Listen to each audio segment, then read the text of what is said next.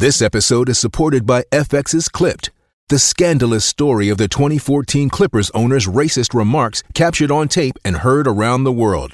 The series charts the tape's impact on a dysfunctional basketball organization striving to win against their reputation as the most cursed team in the league. Starring Lawrence Fishburne, Jackie Weaver, Cleopatra Coleman, and Ed O'Neill. FX's Clipped, streaming June 4th, only on Hulu. So it is a busy weekend in Humboldt. It was a busy day today. 3 people laid to rest today. And then over the weekend, a number of others will also be laid to rest. And those who knew Darcy Hogan will, of course, remember his passion, his love of hockey, and the teams that he nurtured and helped to build. But it wasn't just those on the ice who he would apparently take time for. Those who crossed his path talk about how this coach would take time for everybody. He'd lend a hand. And many years ago, Jeff Blay met Coach Hogan. He was at the beginning of his reporting career in Peace River, Alberta, and he remembers a man who didn't just have passion for hockey, but for the people. So Coach Hogan will be buried tomorrow, and Jeff Blay has written a piece on who he remembers in life, and that will run in the Globe and Mail tomorrow, and he joins me now. Jeff, this Humboldt tragedy strikes close to you. How? I knew the coach personally, Darcy Hogan. He was a great man and a great hockey coach. I dealt with him for a number of years in my first reporting job out in Peace River, Alberta.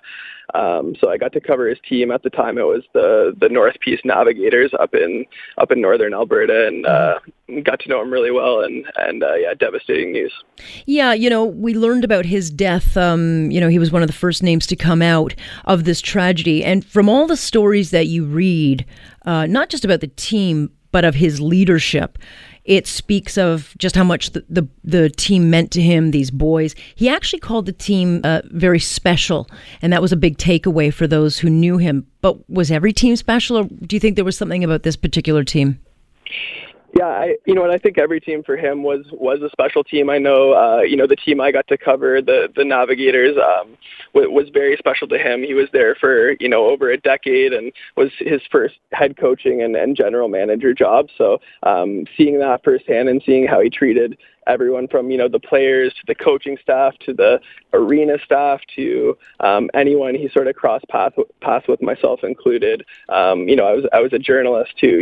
He didn't have to go out of his way to, treat better than anyone else. And he did that for me. So, I think this team, the Humboldt Broncos in particular, was maybe a little bit more special to him. I know talking to him at that time and since then, and, you read in some of the articles, Humboldt was a sort of a dream job for him. It was a step up in the quality of hockey, and you have to understand these small communities in rural Saskatchewan and rural Alberta. Junior B, Junior A teams are a big deal to them, and really a centerpiece for the community. And I know he was really excited to take the job there, and I think for him it was a special place for him. His wife's from Saskatchewan, so all that considered, and just the opportunity to sort of to be at the next level, and the Humboldt Broncos being the franchise they are, around since the 1970s.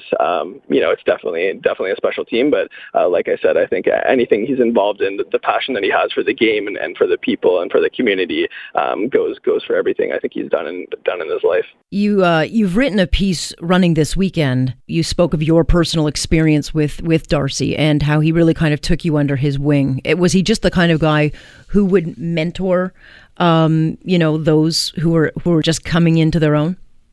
Yeah, like I said, it was my first reporting job, so he knew that. He knew I moved, from Ontario across the country, had no real connections to the community at the time, and sort of, definitely went out of his way to make me feel welcome. I referenced in my piece a case where I had my car break down, and, his family owned a local auto body shop, and, he brought me in, had it fixed up really quickly, and unexpected, but he insisted it was on the house. And, that's just the type of guy he was, treating, a reporter that he just met, a couple months ago and doing that for him and just, thanking me for covering the team and putting in the efforts and putting in the sometimes long nights when you have, overtime games and stuff like that. Very appreciative and, definitely made an impact. And a guy that, to me, I'll always remember. And there's always, great people in hockey, and I've met a lot of good people since then. But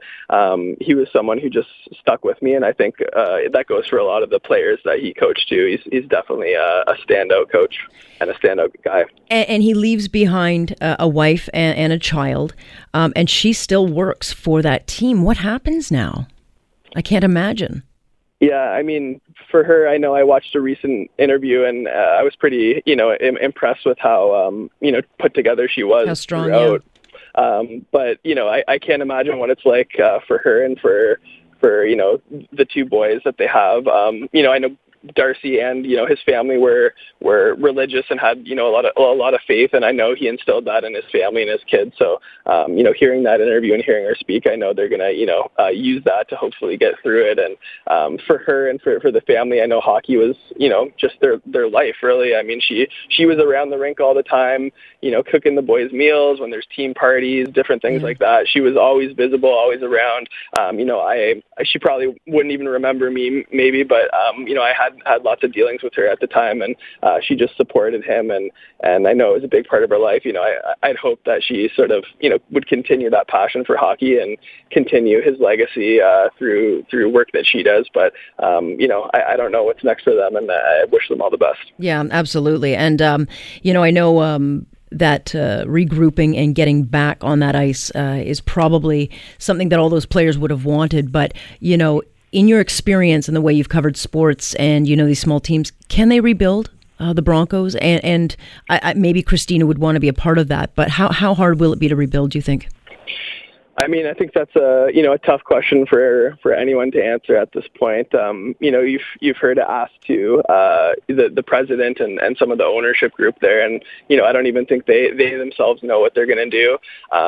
I do think it's possible to continue the team and continue the legacy. Like I said, it's been around, for a long time. 1970 is when that franchise started, and it's been a huge part of Saskatchewan hockey and junior hockey in general in Canada. So I think, knowing the type of man Darcy was and knowing, how people viewed him, I think he himself would want nothing more than, that team to continue and continue to be successful and, continue the legacy that he's sort of worked over the past few years to build. So, I personally think that, they can get back on their feet, and you're seeing, the support they're getting from people across Canada and, across the world. And that $10 million mark on the fundraising is quite amazing. So, I think, it's probably a good possibility that they're going to continue on and be successful. Yeah, well, it's clear that he had a lasting impact on you, touched your life, and through you, then we get the stories and they'll leave the legacy behind. So thanks so much for joining us. We appreciate it.